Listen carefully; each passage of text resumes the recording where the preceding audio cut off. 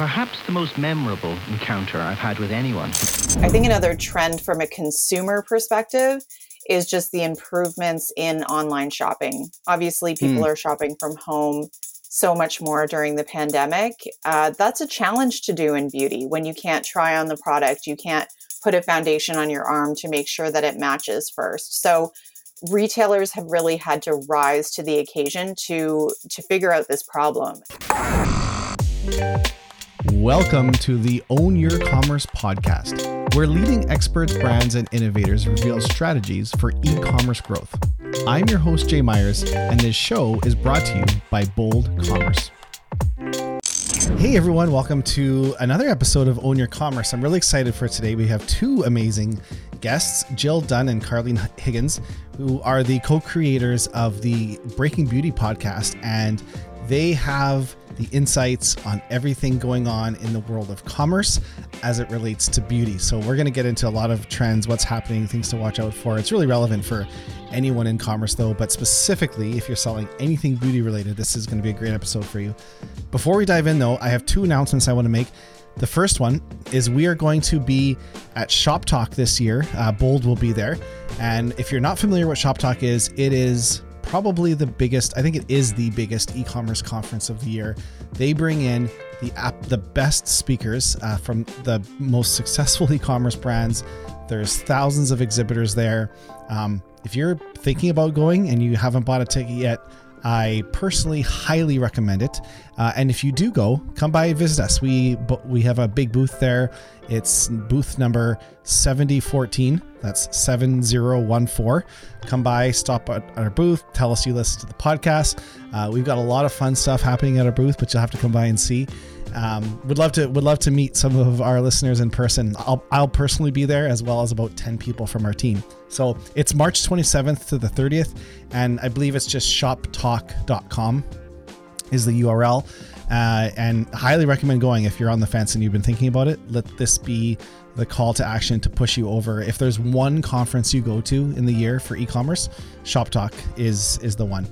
The second announcement I wanted to make is we just released a really cool series that I wanted to let everyone know about. It's going to be a 10-part series specifically on the building blocks of a successful subscription business. The series is called Subscriptions Beyond the Product.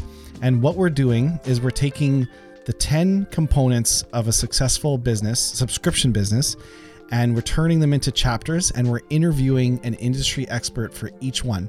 So the first one is on onboarding, and we interviewed Robert Scrobb. He's an award-winning author. He's written books on successful onboarding. He knows the topic inside and out. So we interviewed him, put together some key learnings and things that you can do to make your subscription onboarding experience fantastic. Which probably is subscription onboarding that a lot of people don't think about it. They sell the subscription and that's it. But there's huge potential to increase your customer retention and so much more with your onboarding. I won't get into it, but that's the first chapter. We broke, the next chapter, it's on subscription conversion, acquisition, retention, churn. We get into every component of what makes a subscription business successful, and we turned it into a chapter. So just go to our website, boldcommerce.com. It's going to be up at the top under the resources section, but there should also be a big banner about it somewhere on the homepage in the middle. But you can always head up to resources, and I think it's under guides and tools. And it's called the Subscription Beyond the Product series. Make sure to check it out and sign up. There's going to be 9 more chapters coming out, and each time a chapter is released, we'll make sure to send it to you. There's a spot there you can put your email, and we'll send you each chapter as they go out. Okay, that's all I got for announcements. Sorry, it was a little bit long of an intro, but those are two important announcements that I wanted to get out. Let's get into the episode. Jill, Carleen, thank you guys so much for coming on the podcast. It was, I know, a bit of a challenge scheduling, but we made it happen. Here you are. Thank you for being here. Thanks you for having us on the show. My pleasure. Why don't we just start with, can you guys give us a little bit of background, who you are and what is Breaking Beauty all about? Sure. So I'm Carlene Higgins, and my co-host here is Jill Dunn, and we're two former beauty editors turned beauty podcasters. We're the hosts of Breaking Beauty podcast, and our show is all about the breakthrough moments in beauty. So we focus on like the breakthrough products and the people who are making news and basically shaking up the beauty scene. Awesome. And you recently also launched your own product as well too, right? I think this was just, that was that the first one, the scrunchie, or did you have anything before that? Yeah, no, we just launched a very limited drop for the summer. So 3 sizes of Terry scrunchies. There's still some left if you guys want to get them. They're in the Dear Media shop. So that was kind of like a little bit of an experiment. We collaborated with somebody who we knew really organically, who was wholesaling these beautiful, sustainable bamboo terry scrunchies. And we just thought like, this is something that our listeners had to have. So we started carrying them, and it was really just a limited drop. We do have plans to do more merch drops. We're actually working on a rebrand right now, a brand new logo, and we're giving a glow up to our website. So there will be more kind of branded merch coming in the fall. I love that you call it a glow up on the website. So you use the same terminology on people as you do on UX. Of course. Yeah. So She'll be pretty. Yeah. How has it been? Like as far as the e-commerce launch goes, any lessons learned there? Go ahead, Jill. Yeah, I would just say, like Carlene said, it was kind of limited drop. I think the one thing was that we would probably revisit or do a little bit differently next time is just the price point of the item. For a single use item, it was around like $20, $25, and it's still a scrunchie at the end of the day. So they were competitively priced, but I think they were more like an add-on item. So you want to buy like a sweatshirt and a scrunchie or like a beach towel and a scrunchie. So next time I think we would like do a bit more of a tandem paired sort of offering, or just come out of the gate with like a crew neck t-shirt or a sweatshirt. And I do think that we didn't have the opportunity because it was a little bit rushed to get it off the ground. We actually just kind of put them out with a bit of a paper insert with our branding on it. Didn't actually have like our logo on it or a tag sewed in. So I think these are key learnings for the next time that when we bring something to our audience who are really excited, we will have it more really reflect our brand and what we're all about. And I think the goal is sort of to like have a sweatshirt where people say like, what is that? Like it doesn't like scream our logo necessarily off the top, but it's just like a cool shirt. You want to wear it and be part of that club. So that's the vibe we're going for in the 2.0 of our merch drop. How did you get awareness to it? Was it through you have an audience and a following. Was it mainly your existing audience, or did you leverage any other channels for awareness? Yeah, I mean, we had the power of Dear Media, which is our podcast network behind us. So they helped us like with the execution and the fulfillment and all of that. And so we had their resources in-house in terms of like newsletter, but then we also just really used our personal connections with influencers that we knew and had been on our show before, past guests, and we gifted like about I'd say like 50 people or more than that, maybe with the scrunchies. And so that was great. We had a lot of traction on social media. And then we had some really nice press hits. We had some broadcast coverage on CHCH, which is a big station in Hamilton, which is like over 1 million reach. And then we were featured in Post Media. Our scrunchies were featured in the Vancouver Sun, which is then syndicated all across Canada. And that's like 14 million impressions. So I think that we had a lot of luck with like, just the traditional sort of like word of mouth and our listeners wanting to like scoop it up because they want to support us and they think it's cool and it's definitely a unique offering and it's sustainable and everything. But then, we also had like industry support and then like traditional media support on it as well to roll it out. But it was the summer where no one was working. So, we launched it on July 27th. So maybe the timing could have been improved too. Are you, sorry, I don't want to go on it too long, but just a couple more questions. Are you going to keep it going, or was this like a one-time thing with the scrunchie? That was a one-time thing with the scrunchie. Who knows if we'll bring it back, but our focus now is really on more branded merch that will incorporate, some fun little like glyphs and brand marks and our logo, and it'll just be more branded overall. Yeah. Yeah. The reason I ask is we work at Bold, we work with a lot of like subscription box companies, and it seemed like something that might be a good fit in a subscription box as part of, or, subscription boxes at the end of the day are a distribution channel. And you look at someone like Jillian Harris, who has, tons of people getting it. Like, did that ever come up as a potential way to create awareness of it, or would that not be a route you guys would consider?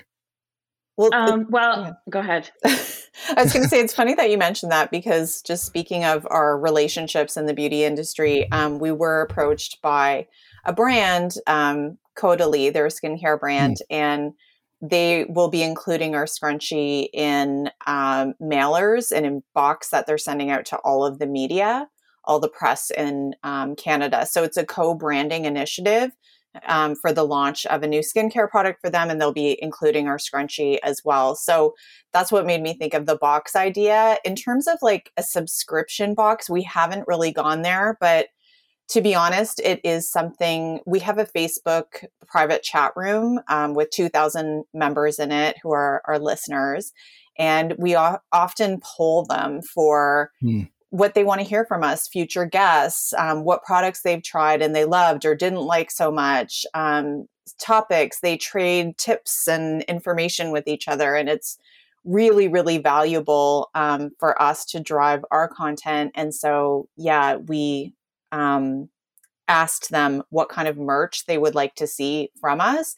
And overwhelmingly, it was a curated box of some sort.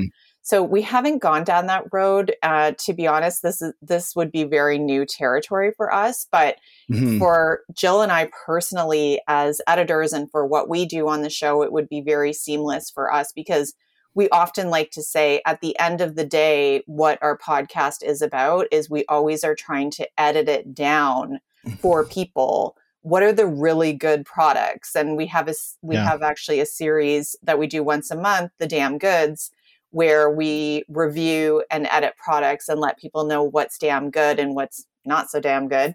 And those have risen to be our most popular episodes. They're more popular even than interviews we've done with Victoria Beckham and Jonathan Van Ness. So it's quite incredible. People do value, I guess, our experience and our opinion when it comes to whether something is worth the buy. So I think subscription boxes or some kind of curated initiative is something we'd definitely be very interested in. Yeah. It seems like a good fit. So depending, I mean, I would call it the Damn Good Beauty Box, because that's people.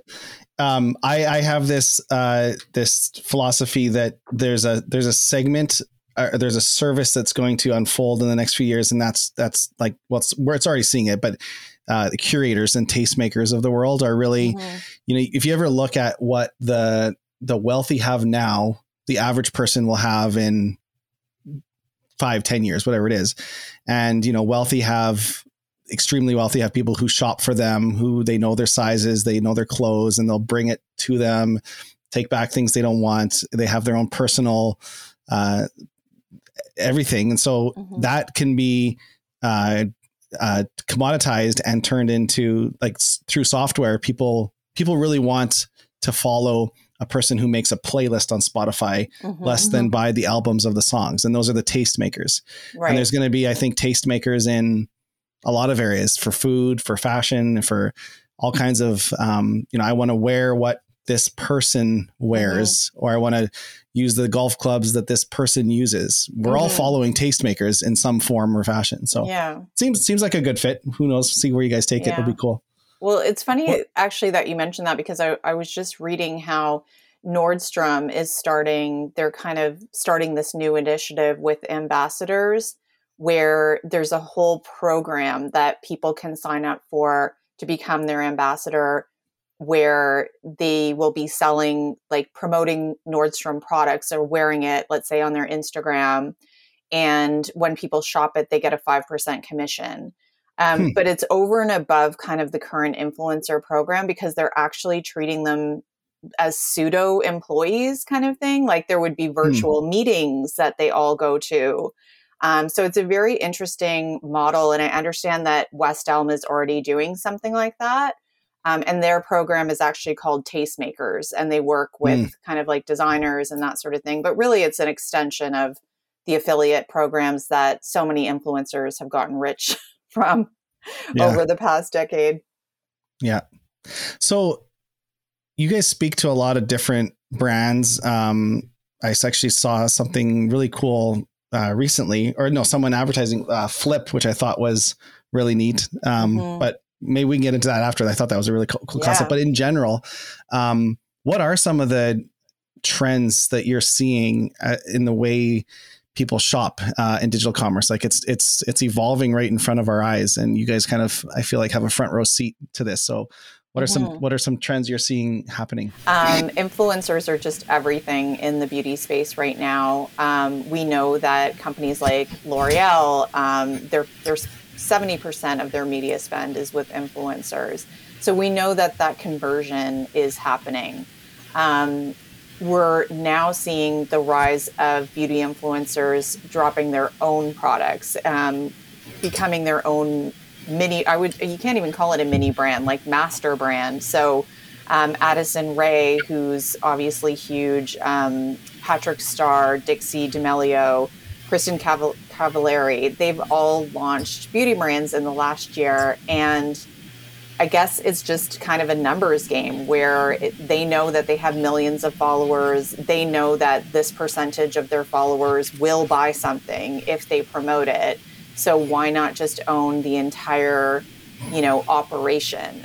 Yeah, and I think the one thing that I would add to that beyond influencers is now we're seeing big name celebrities that could very easily get money injected into their businesses. Prime example, Ariana Grande just launched her line called REM Beauty. She just splashed out on a huge exclusive cover with Allure magazine. And I thought, oh, this is really interesting who's kind of backing her. And it turns out that she's with this incubator company called Forma Beauty. And they actually own Morphe. They own Playa. They just scooped up a couple of other brands. So these other direct to consumer brands, these big names are now partnering with them. And even with JLo's line, she partnered with a brand who specialized in launching products on HSN. And so before, they would go out to the Codys, the L'Oreals, the Estee Lauders of the world if they wanted to collaborate and make a brand, because that's who you went to. Those were the leaders in the space. And now these incubators are definitely just the ones to watch, and the ones who are. I'm sure in Ariana Grande's case, she could have worked with whoever she wanted. She's one of the most followed people on Instagram. So perhaps she just went out to the highest bidder and said, "Who's going to give me?" They must be giving them a better deal. Yeah. Or she could be less involved or more involved, But she's going direct. She's not white labeling another brand's products. She's having her stuff manufactured going directly to the customer. Well, that remains to be seen. We haven't seen really any pictures of the products yet, which is really interesting. Okay, maybe not her, but in general, yes. Like I think a lot about this. Hopefully, this is a fair analogy. I think about Michael Jordan, and when he has Jordan shoes, but he didn't own the distribution channel from him to the customer. Nike licensed the ability to use his name on Air Jordans. He gets a very, very, very small piece of every pair sold. Yeah. Had he done that today, he probably would have his own shoe line that he went direct to consumer. Is the same thing happening in beauty, where 10 years ago you might have had to license out a line under another label, where now maybe it's a lot easier to create your own line, source all the material, however you're making it, and then just go direct. Are you seeing that more? Oh, absolutely. And I think there's been really interesting trends too, where like makeup artists, people like a Pat McGrath, she invents the trends backstage all around the world and has so for 3 decades. She's just incredible. But she worked for brands like CoverGirl. So she was like in the lab. She was like seeing how all the sausage was being made for decades. And then then takes all that intel, right, and creates her own brand, where I think, years ago that wouldn't have been possible, but it's like they're able to maybe or for instance, another good example of that is Victoria Beckham. She partnered with Estee Lauder, kind of like understands the key workings, what the metrics there are, how many units you need to order something to sell through, et cetera, and then takes all of that knowledge and launches her own line. So I think you're seeing a lot of that happen too, where people are kind of doing their homework with these big brands, and then they're just like, bye, when their contract is done, and they go and do it over here, which why wouldn't they? But to answer your question, it's all about white label. And I mean, like Seed Beauty is kind of the master incubator in LA, and they launched Kylie Beauty before it was sold to Coty. And they did white label the old fashioned way for years and years and years. And then they started creating their own line and their own products called ColourPop, which are very inexpensive because they own the manufacturing and it's all DTC. And from there, they kind of springboarded and they launched like a body line, and I don't remember what else they launched, but Kylie and Kim. And then Kylie and Kim. And a lot of people speculated and said, what's the difference then? What's the difference between ColourPop and Kylie? But I mean, that's the beauty world. But getting back to your question I think another trend from a consumer perspective is just the improvements in online shopping. Obviously, people are shopping from home so much more during the pandemic. That's a challenge to do in beauty when you can't try on the product. You can't put a foundation on your arm to make sure that it matches first. So retailers have really had to rise to the occasion to figure out this problem. And so we're seeing this increase in AI beauty, virtual try-ons that allow people to try the product on virtually before they buy. So I think that's a huge trend that we're seeing. We're seeing companies like L'Oreal who are investing and, acquiring these other tech companies so that they can fold it into every single brand under their umbrella. Didn't Victoria Beckham also just recently launch virtual try-on? Did I see that probably. recently? I think I see. I probably. mean, it's a huge trend. It's kind of a must now. With the quality of filters, it's amazing what can be projected on your face. Like it's mind blowing.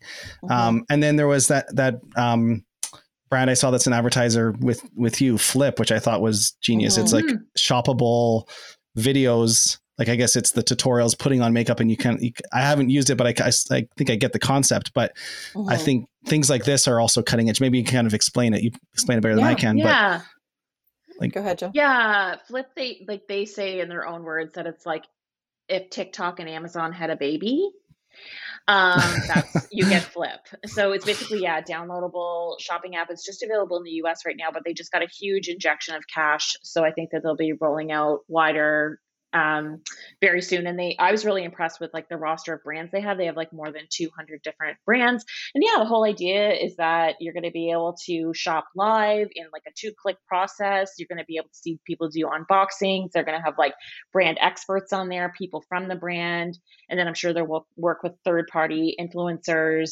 to kind of get the word out about new launches and things like that. I think the possibilities are sort of endless with a technology like that. And really, really quick. It's like, I think same day shipping, free returns. Like, I know this isn't an ad right now for them, but I just remember all these things because I just did the ad and rewards too. And I think what's going to appeal to a lot of people is this is another big trend in the industry. And it's across, I think, every industry, is just authenticity, because I think people got really disenchanted with reviews and everything, and they want to hear from real people who actually bought the product through that app and what their experience was with that product. And that's what that Flip is aiming to deliver.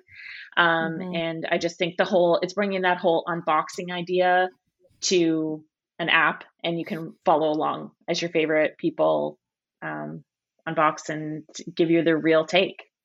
I could see that working in many other industries as well, besides just beauty. Absolutely. Yeah. I mean, we know that reviews are huge in terms of a driver for people want to know when they're purchasing something online that the likelihood that it's going to work for you is high, and reviews it gives you a lot of intel as long as they're legit. So Flip says that they do include the good, the bad, and the ugly. But I think the power of being able to see somebody do a review, we've seen this on Sephora already, where they started collecting data so that when somebody leaves a review, they also include their age, their hair color, their skin type. And that's very helpful. You know, if you're talking about a foundation and somebody's slagging it and somebody else loves it, well, that depends on who's using it. So when you can see that information, it tells you a lot.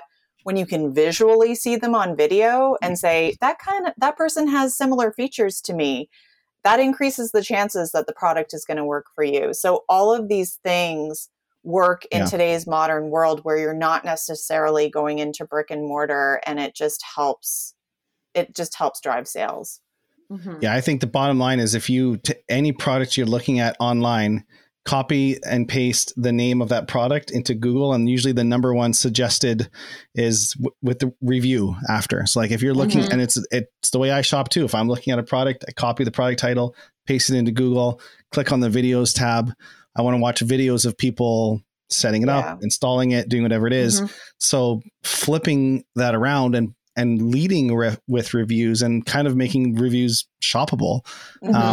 It's very intuitive and it just makes sense because I think in e-commerce, you know, you always have to look at emerging behaviors. Like when customers are doing like the retweet is a great example of this on Twitter. You never used to be able to retweet someone years ago. I'm aging myself, but when Twitter started, if you wanted to retweet someone, you would copy their tweet and then paste it in your own tweet. But then to give people credit, people would write retweet, and then it started shortening down to RT, and then you would at the person. So you'd give them credit because you copy and pasted their tweet, you know, and Twitter saw this, and Twitter saw this emerging behavior, and they just said, well, let's enable a button that can retweet.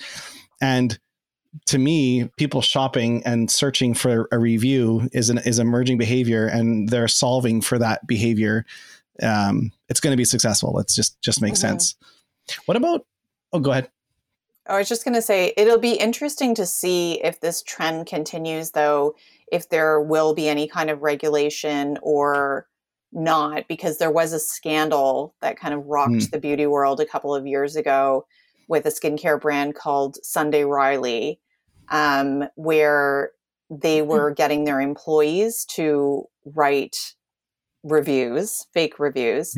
And, you know, a disgruntled employee, after they left, they basically let everybody see, they had the receipts and they showed it to the world. So it was literally an email from somebody top of the chain at the company who was saying, this is how you write a review for this product. You give it a positive, make sure you delete your IP, Like it was very sneaky and very scandalous. And, so I know a lot of people are skeptical of reviews as well. And I think that's something that will perhaps continue to evolve. Yeah, that's a tough one. And I guarantee that happens in every industry as well too. If you're looking for parts for your car or sporting equipment, the number one thing you can do as a brand is, you know, try to get on all the top 10 lists and make sure they are getting your affiliate revenue, and reach out to people to do reviews, whether or not they're real or it's an interesting, that is an interesting challenge. Someone will solve it. I actually, believe it or not, watch a lot of reviews without sound. I just want to see the product. I want to see it being set up, and I actually give very little value to what the person is saying about it. I'm probably different. If someone is saying one thing, it could be very different. So yeah, that's for sure is a huge challenge. And I think there's just one final thing on that. I think it's really interesting. There's been like weaponization of reviews as well. Like a really recent example of that is with the LuLaRich documentary that's on Amazon right now, which profiled the founders of LuLaRoe, the leggings, the direct-to-consumer leggings brand. Do you know what I'm talking about? Yeah, I know, but I didn't know about this weaponization of reviews. So they got attacked? So basically Amazon put up this 4-part series. It is wild. If anybody wants to Watch it. What It's is it? kind of like peeking behind the curtain of a cult. It's called Lula Rich is the name of the documentary, four-part series, very juicy. And but it's kind of like really going hard at the founders of LuLaRoe and how they ruined lives and all of this stuff. But the people who are still in LuLaRoe and selling the leggings, they then went on Amazon Prime and Amazon accounts and just totally bombarded the Amazon reviews for this particular show, just like 1 star, like tried to bury it.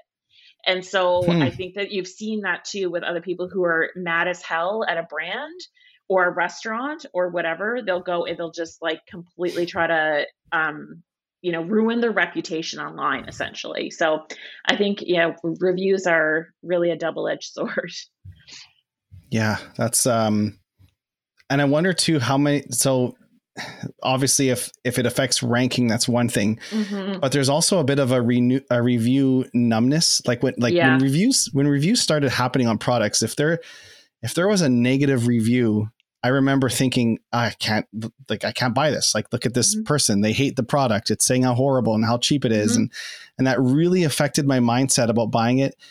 Now that doesn't bother me anymore. As long as the thing has like a 4.1 rating or higher, I'm used to seeing negative reviews. Like, we've kind of gotten accustomed to that. And it's actually a bit concerning if it's a 5.0 star and there's no negative reviews. You got to be a little concerned about that. But, that's interesting. And maybe that's why videos are becoming a lot more trusted. Yeah, for sure. I wanted to you talked a little bit earlier about like affiliation with brands and the beauty industry and everyone kind of launching their line. Like, something we talk a lot and think a lot about at Bold is membership. Like, subscriptions are what we do, but subscriptions is a part of a bigger topic, which is membership and customers wanting to be a member of a brand. Do you find is membership as a whole, not like subscribing to a beauty product, but I'm a member of, I buy this beauty line. Are beauty customers very loyal, or do you find they bounce around a lot, try a lot of different things, or is membership a core strategy for beauty brands? I think it's going to become more and more important. And it's really interesting in this space because subscription boxes have been around for about a decade. Birchbox was, I think, the first one. And then there's Topbox. Allure magazine has one. I mean, everybody has tried this at some point or another to varying degrees of success. FabFitFun, of course. But I think, and I kind of thought, maybe people are a bit tired of these because I think there's a lot of excitement maybe off the hop, just from a discovery point of view. Ooh, I'm going to get the Allure subscription box. It's going to be all these full-size samples of like very expensive things and I get to try them. But I think we've kind of moved away from that discovery model to where people just want like that value for products that they know and trust. And I think a really good example of that right now is Beauty Pie, which is a brand out of the UK founded by Marsha Kilgore. She's like a serial entrepreneur in the beauty space. She's created like 5 or 6 startups at this point. She's the creator of Bliss Spas, Soap and Glory, which she sold to Boots for $25 million. Fun fact, she's actually Canadian. But she just launched in 2016 Beauty Pie, which is all about buying premium beauty products, basically wholesale, for a membership price each month. So there's like different tiers of membership and you get like the, La Mer quality face serum for like half the price and you're getting it delivered to your door.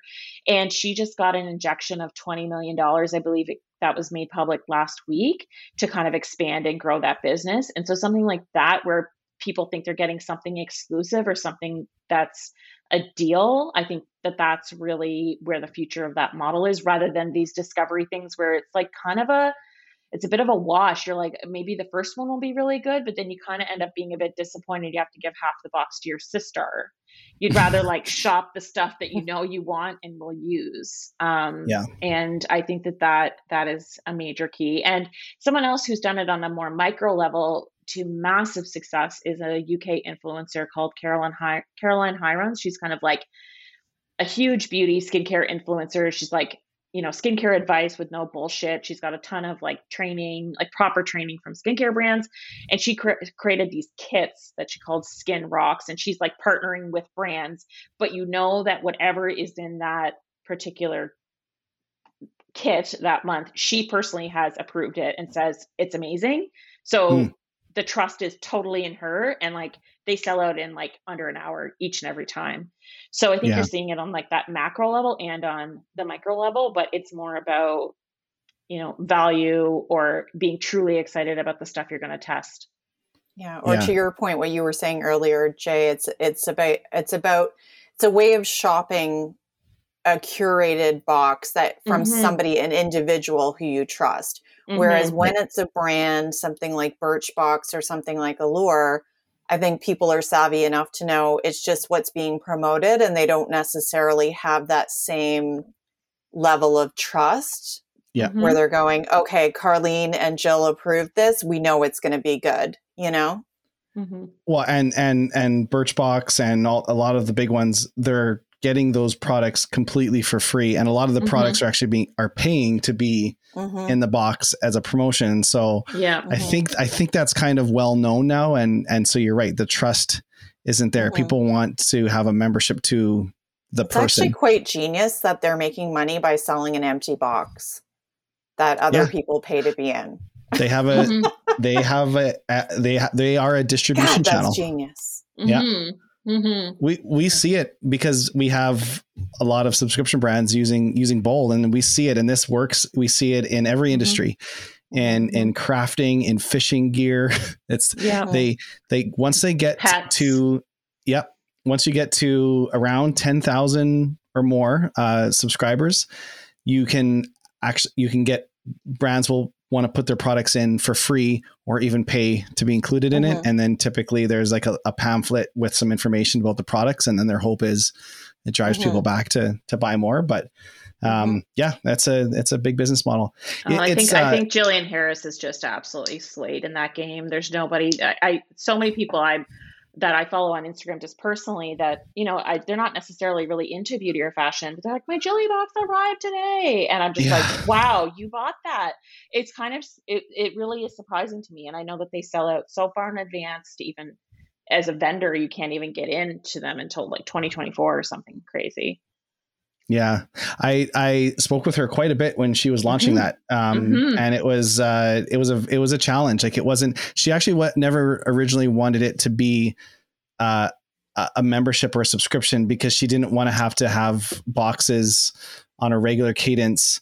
She wanted it really, she might have a box this month and the next one might not be for 5 or 6 months. Yeah. And so you could get on a list, and then when the box would come out, she would email the list of however many thousands of people. And then it was a mad rush, but people really wanted to be able to pay to make sure they got in there. And, but it was interesting seeing, and then the first couple that went out, it was mad chaos, of course. Yeah. But it's, Gartner research, they had a report out a couple of years ago. They're saying that over 75% of D2C brands are going to have some aspect of membership. And so, and whether that's monetized or not monetized. So I'm curious. I'm really curious to see how it plays out in the beauty industry. One of the things I think about, and I'm curious to get your thoughts on this, is you mentioned the curated boxes. People aren't as crazy. That might've been a fad. Maybe it'll stick, maybe it won't. But what about, it seems like exclusivity, like even, so that's Jillian Harris. Let's use her as an example. If I would want to be a member, a subscribed paid member, to have early access or exclusive access to products when she comes out with her, well, I don't wear it. My wife does her onesie romper. Fashion test. Yeah. But to have access to that before anyone else, like, to me, that's value. Like, I think like Kylie Cosmetics, like, she should be having a membership. And so when a new color lipstick drops, before everyone else gets it, members have it. And I doesn't seem like a lot of beauty brands are doing that yet. It seems like untapped potential, or I could be wrong. Like, what are your... There's, well, I think Sephora does it for their sale, and that creates a huge frenzy. So there's different levels and tiers of being a Sephora Insider. They keep changing it. Rouge Insider, I forget. I'm sorry.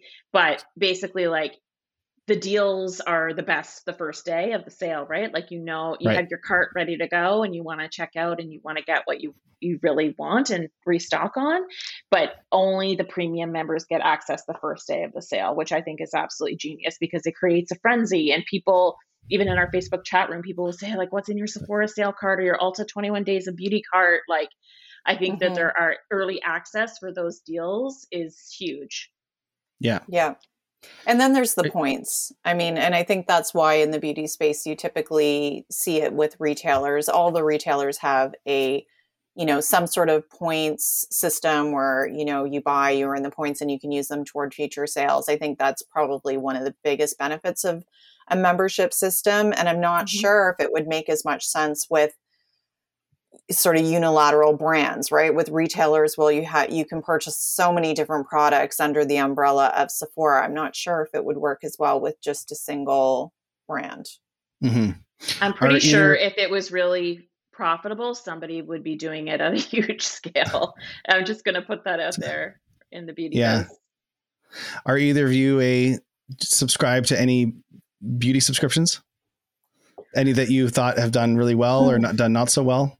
And you don't have to, I'll leave it there for now, actually. I have not, just because I just have so much stuff. It's just like, I don't necessarily have the need for it in the same way a traditional like beauty consumer would. But yeah, I've received them in the past and I think it's interesting. The one that I think is probably what I'd be the most intrigued by is the Detox Market, which is a whole online retailer that does like clean and green brands. And they have a model where you get like the September box, you get the October box, whatever, and you can prepay and you save if you buy in bulk. And I think that they do a really good job of curation on those because they're always bringing in new stuff and hard to find stuff. I'm more about the convenience. I like the subscription models that have come out where my new toothbrush head on my electric toothbrush will arrive every 3 months just when I need it. I don't want to have to think about that. So I think that's really smart that they've done it with products that you're going to replace on a regular basis. Like Feminine Care is doing that now. I think that's so smart. Yeah, I think those ones are going to win in this for sure. Yeah. And some of the bigger brands using our software is there's eyelash companies, there's nail companies, and they're replenishable products that that they don't wear forever. Yeah. I want to dive in a little bit into social selling, I guess. And we talked about it a little bit earlier with like the videos, but I know recently Kylie launched shoppable videos on her site. I think social media is transforming the way people are buying. We're seeing numbers that Estee Lauder, sorry, I always say it wrong. Lauder. Yeah. 3/4 of their marketing budget is now spent on influencers. L'Oreal, 30% of their media spend is through digital channels. These numbers were probably zero a few years ago, and now it's the majority.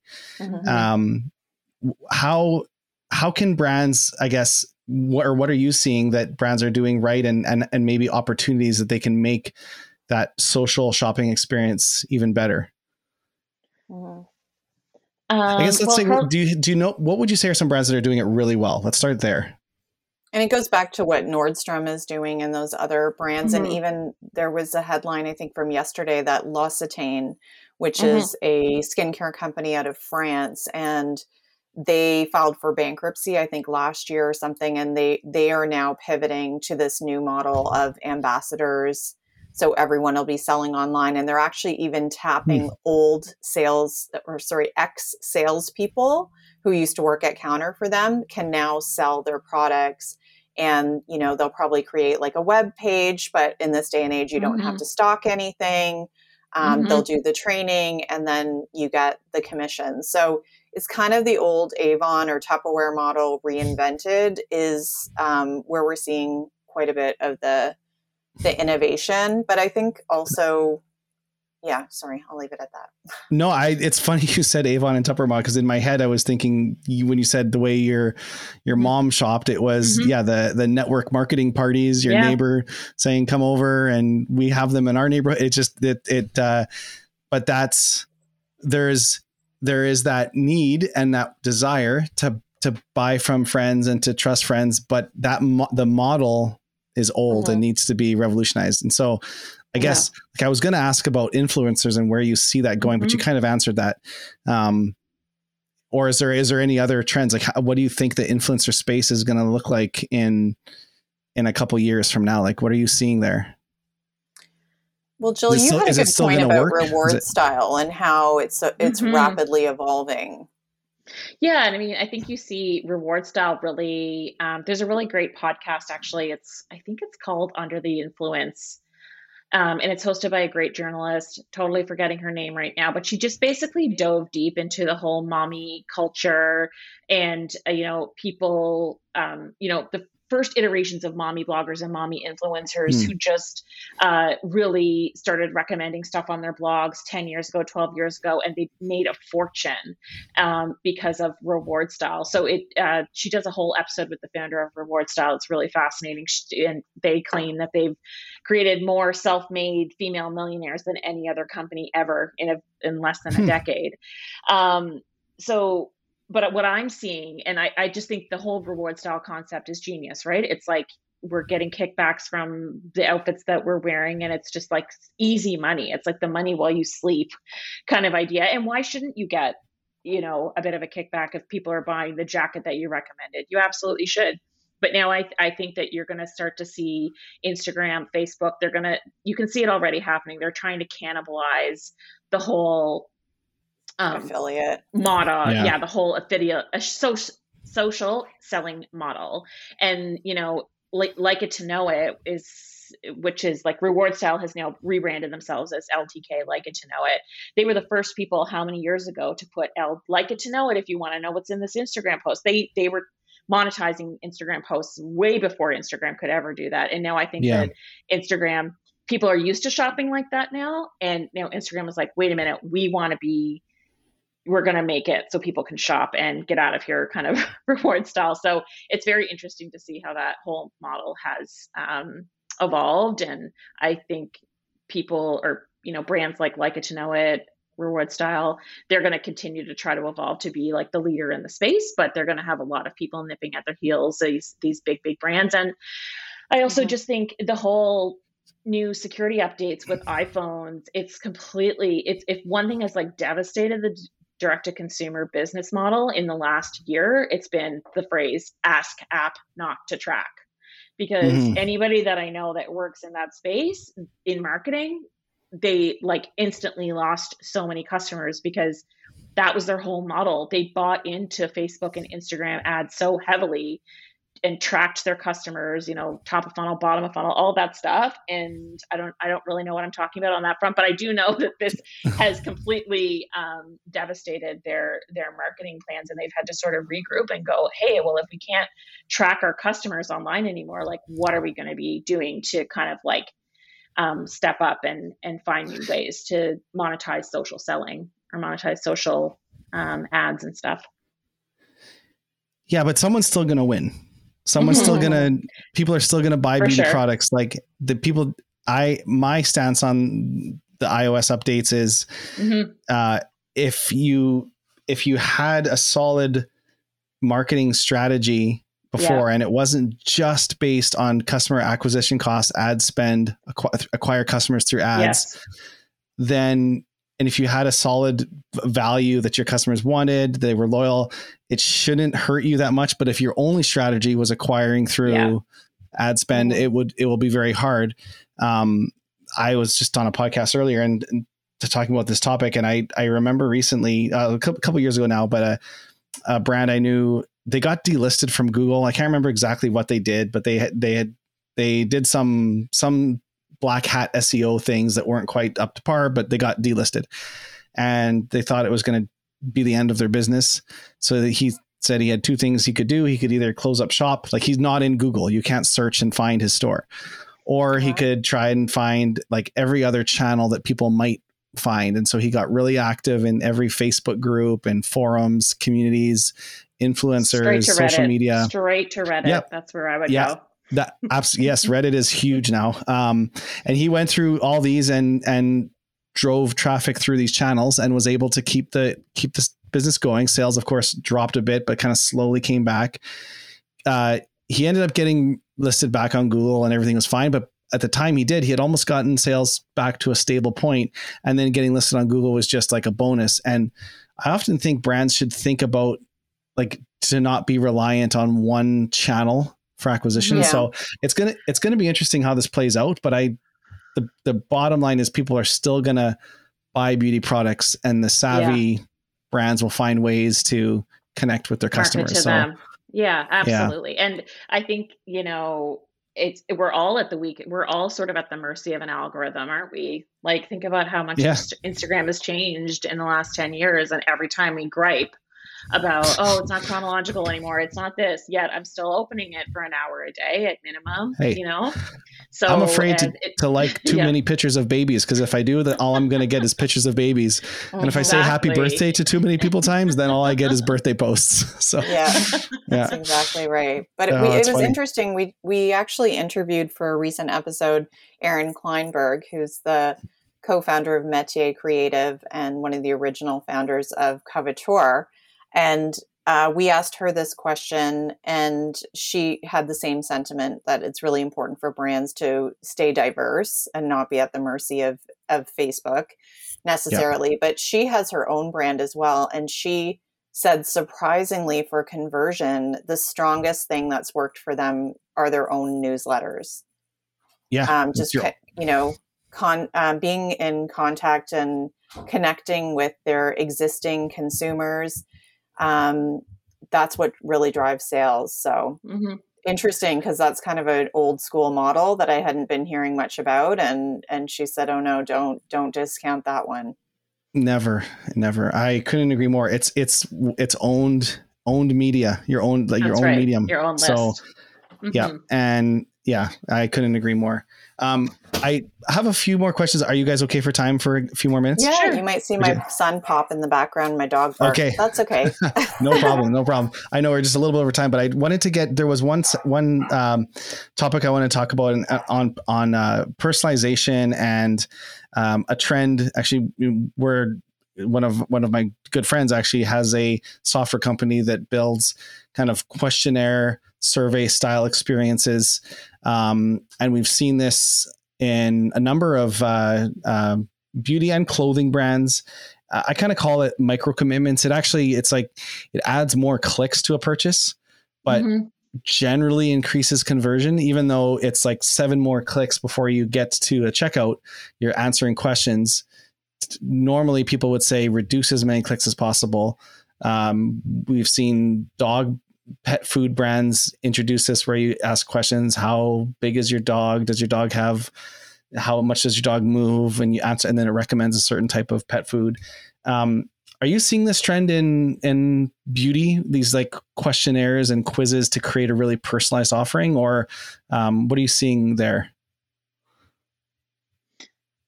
Yeah, I mean, I think you're definitely seeing just a macro, like if zooming out a bit, just a whole like gamification of beauty. And this is part and parcel of it. And I mean, this goes back to our magazine days. Caroline and I both come from print magazines. We're dinosaurs that way. And I used to write some of the quizzes. I used to write the beauty quizzes in the magazine. And at the end, it would tell you what lipstick to get. Okay. So I could be hired by some of these companies. But I do think this is a new way to shop, and it definitely gets people to spend more time on your website. One of our show partners has been, or in the past has been Function of Beauty. And I mean, they're personalizing it so much that you're even getting, your own scent, your name is on the bottle, or whoever you want to gift it to, their name is on the bottle. And people are paying no problem for that extra level of customization. And then I think other personalization trends or customization trends that I think are really valuable and are like consultations that are virtual. So an example of that is the Inky List, which is a really affordable skincare brand. They just launched this whole like virtual consult on their website. It's like hashtag Ask Inky, and you can basically get like someone online with you in like 2 minutes or less, and you basically say, I've got this zit going on, like what do I order, what do I buy? And then it's like this whole seamless transaction. You're speaking to people in real time that can help you and give you that advice. They're like the old school counter trainers, but they're like in your computer and you can access them at any time. And I still think that power of the recommendation is still hugely important, especially when it comes to skincare and skincare sales. And I think that it's definitely going to continue in that way. And then just the gamification of it. It's like people were collecting makeup palettes like they were collecting Beanie Babies back in the day. And people like they were just buying it it's like almost like collector's items. And then you see brands like Pharmacy, which is a skincare brand. They just did this whole like a virtual game called the Pharmacy Beauty Lab, where you can like you're like virtually on one of their farms to like make one of your custom serums. And like a couple other brands had activations in Animal Crossing and things like that. And just they want you to come deeper and deeper into the brand experience and the brand world. And those are very easy ways to get you to spend time with them and then probably convert, right? Yeah. But I think what we're seeing that's actually like the next level of that, and you're seeing it more in the US than in Canada, are kind of doctor-led, like a medicalization of this personalization. That doesn't really make sense. But in the medical space, there's this personalization. So, Apostrophe Skincare, for example, you can actually take a picture of your face, your skin, and virtually a dermatologist will diagnose your skin, and you answer a quiz, and you'll actually have a prescription at the end of it. And they'll send you a prescription and you don't have to go into a drugstore. So we're seeing that. I know with even like migraine headaches, you can go onto a website, talk about what kind of migraine you're getting, and again, get a prescription at the end of it. And of course, there's like online therapy. That we have a partner who's does online therapy, but I forget their name right now. Talkspace. Thank you. Sorry, Talkspace. But I just think that's so critical in today's day and age, and it's just a next level. I mean, that's beyond personalization, but I think it's interesting that it's happening beyond the typical consumer space in more of a medical sphere. It's actually really convenient. Well, I think everything like telemedicine is going to be a thing. Like all these things are kind of coming together. We're having our meetings over Zoom. We're having our therapy over Zoom. We're talking to a doctor over Zoom. Like, to me, it's already, since the pandemic hit, it's seen when someone messages and says, hey, do you want to grab lunch? I'd love to talk to you about this idea or something. Like, it seems archaic to me.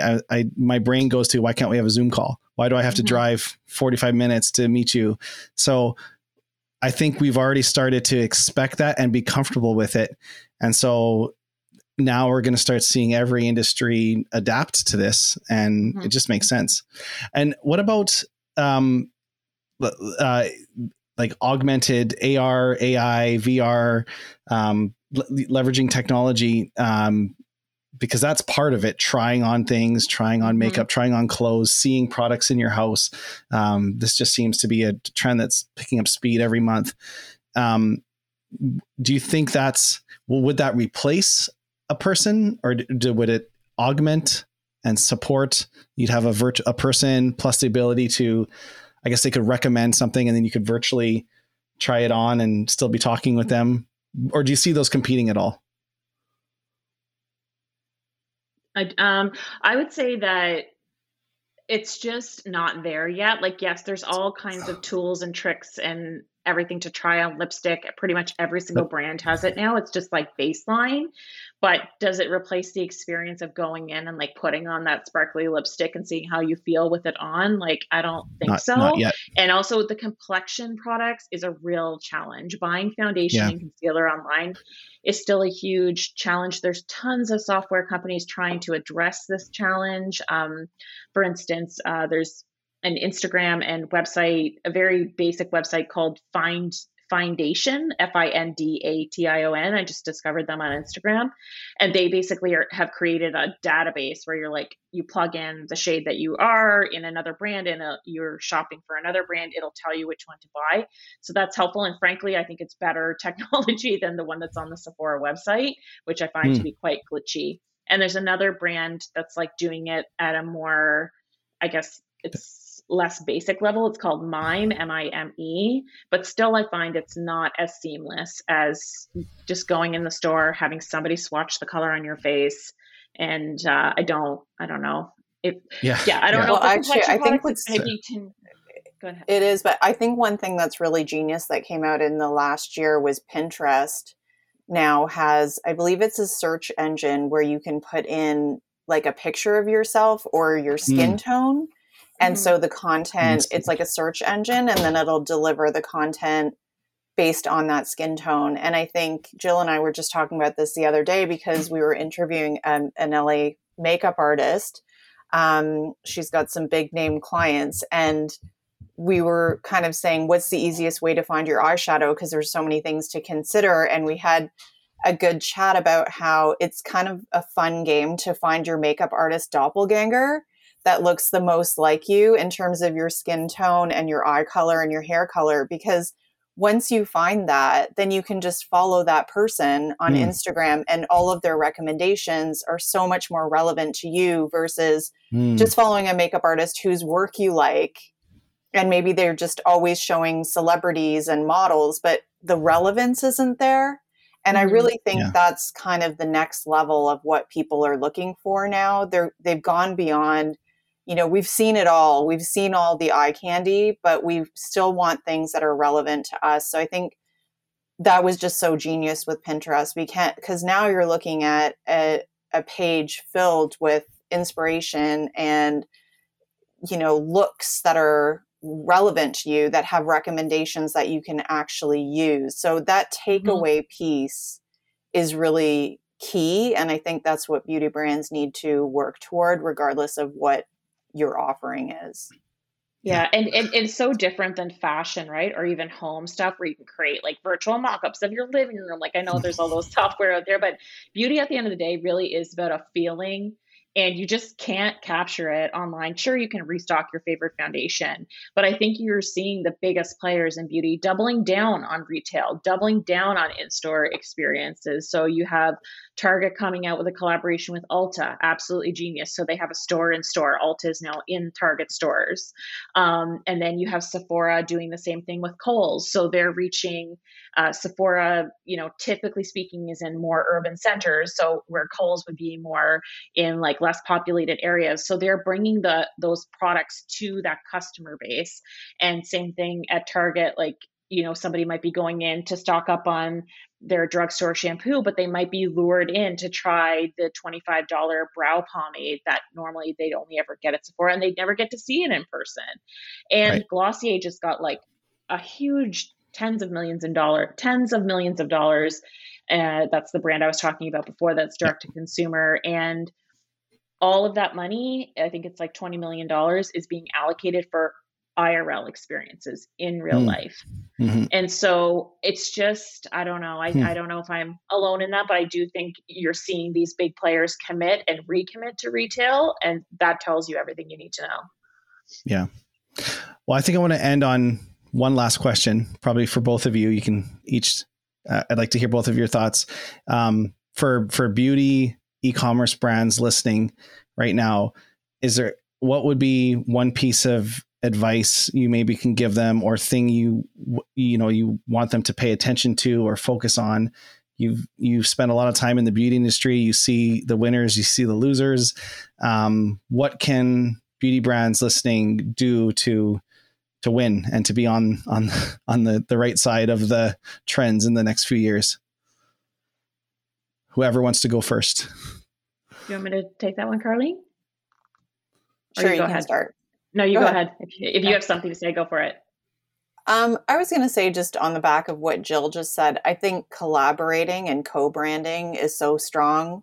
If you're a brand that's sort of just coming up, and you want more traction, I think partnering with somebody who in the old world would have been considered a competitor is just such a smart move. And, taking that glass half full and that point of view that there is enough for everybody. I think that's just so smart. And what she was talking about, these retailers who are getting together. And I think, you have to admit when you have a weak spot, so with the rise of clean beauty, which is a huge trend, a little bit controversial, what that actually means. But we've seen these store-in-store approaches where if you have a typical, let's say, drugstore that does really well with beauty, but just can't get a handle on this clean beauty trend, I mean, why don't you just partner with the Detox Market or Credo or whoever, and let them have a wall and let them curate it for you, and that can live online. And we are starting to see that. I think where there's more opportunity to do that is we're now starting to see curated retailers and sites for people of color, which has been a huge underserved market in beauty forever, and there's an incredible amount of buying power there that just hasn't been tapped.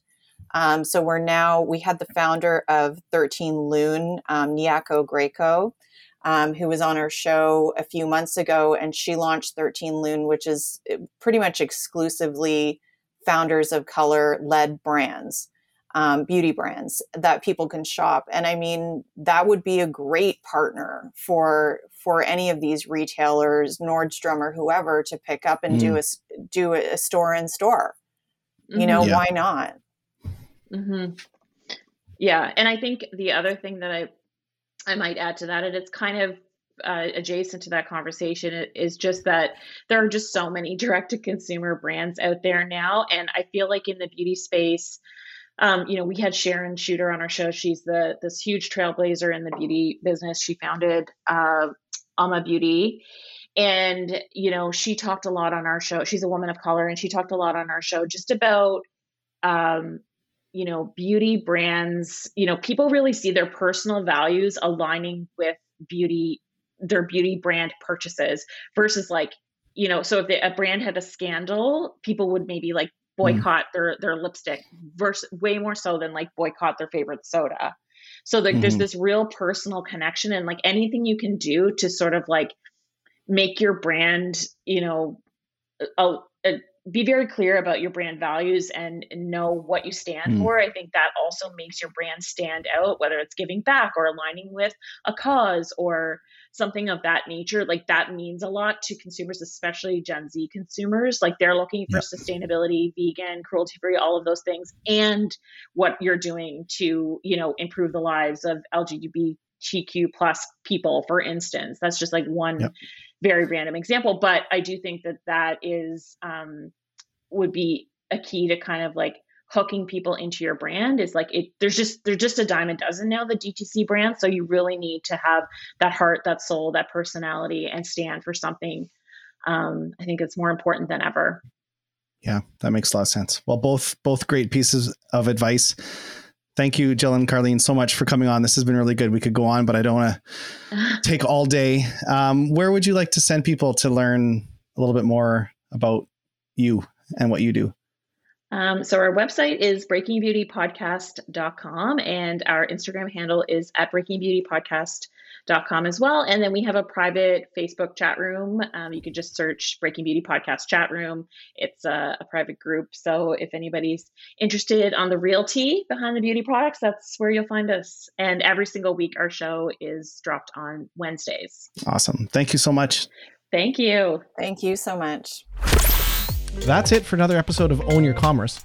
If what you've heard has helped you in any way, I'd love it if you'd leave us a review in iTunes or Spotify or wherever you listen to your podcast. It's a new podcast, and reviews really help spread the word. And if you know someone you think that might benefit from this podcast, share it with a friend. If you'd like to learn more about Bold, visit boldcommerce.com. You can view all our past episodes, and if you have a story you'd like to tell, we'd love to have you on the show. You can apply to be a guest or suggest a guest on our website as well. That's all for now, and we'll see you next week.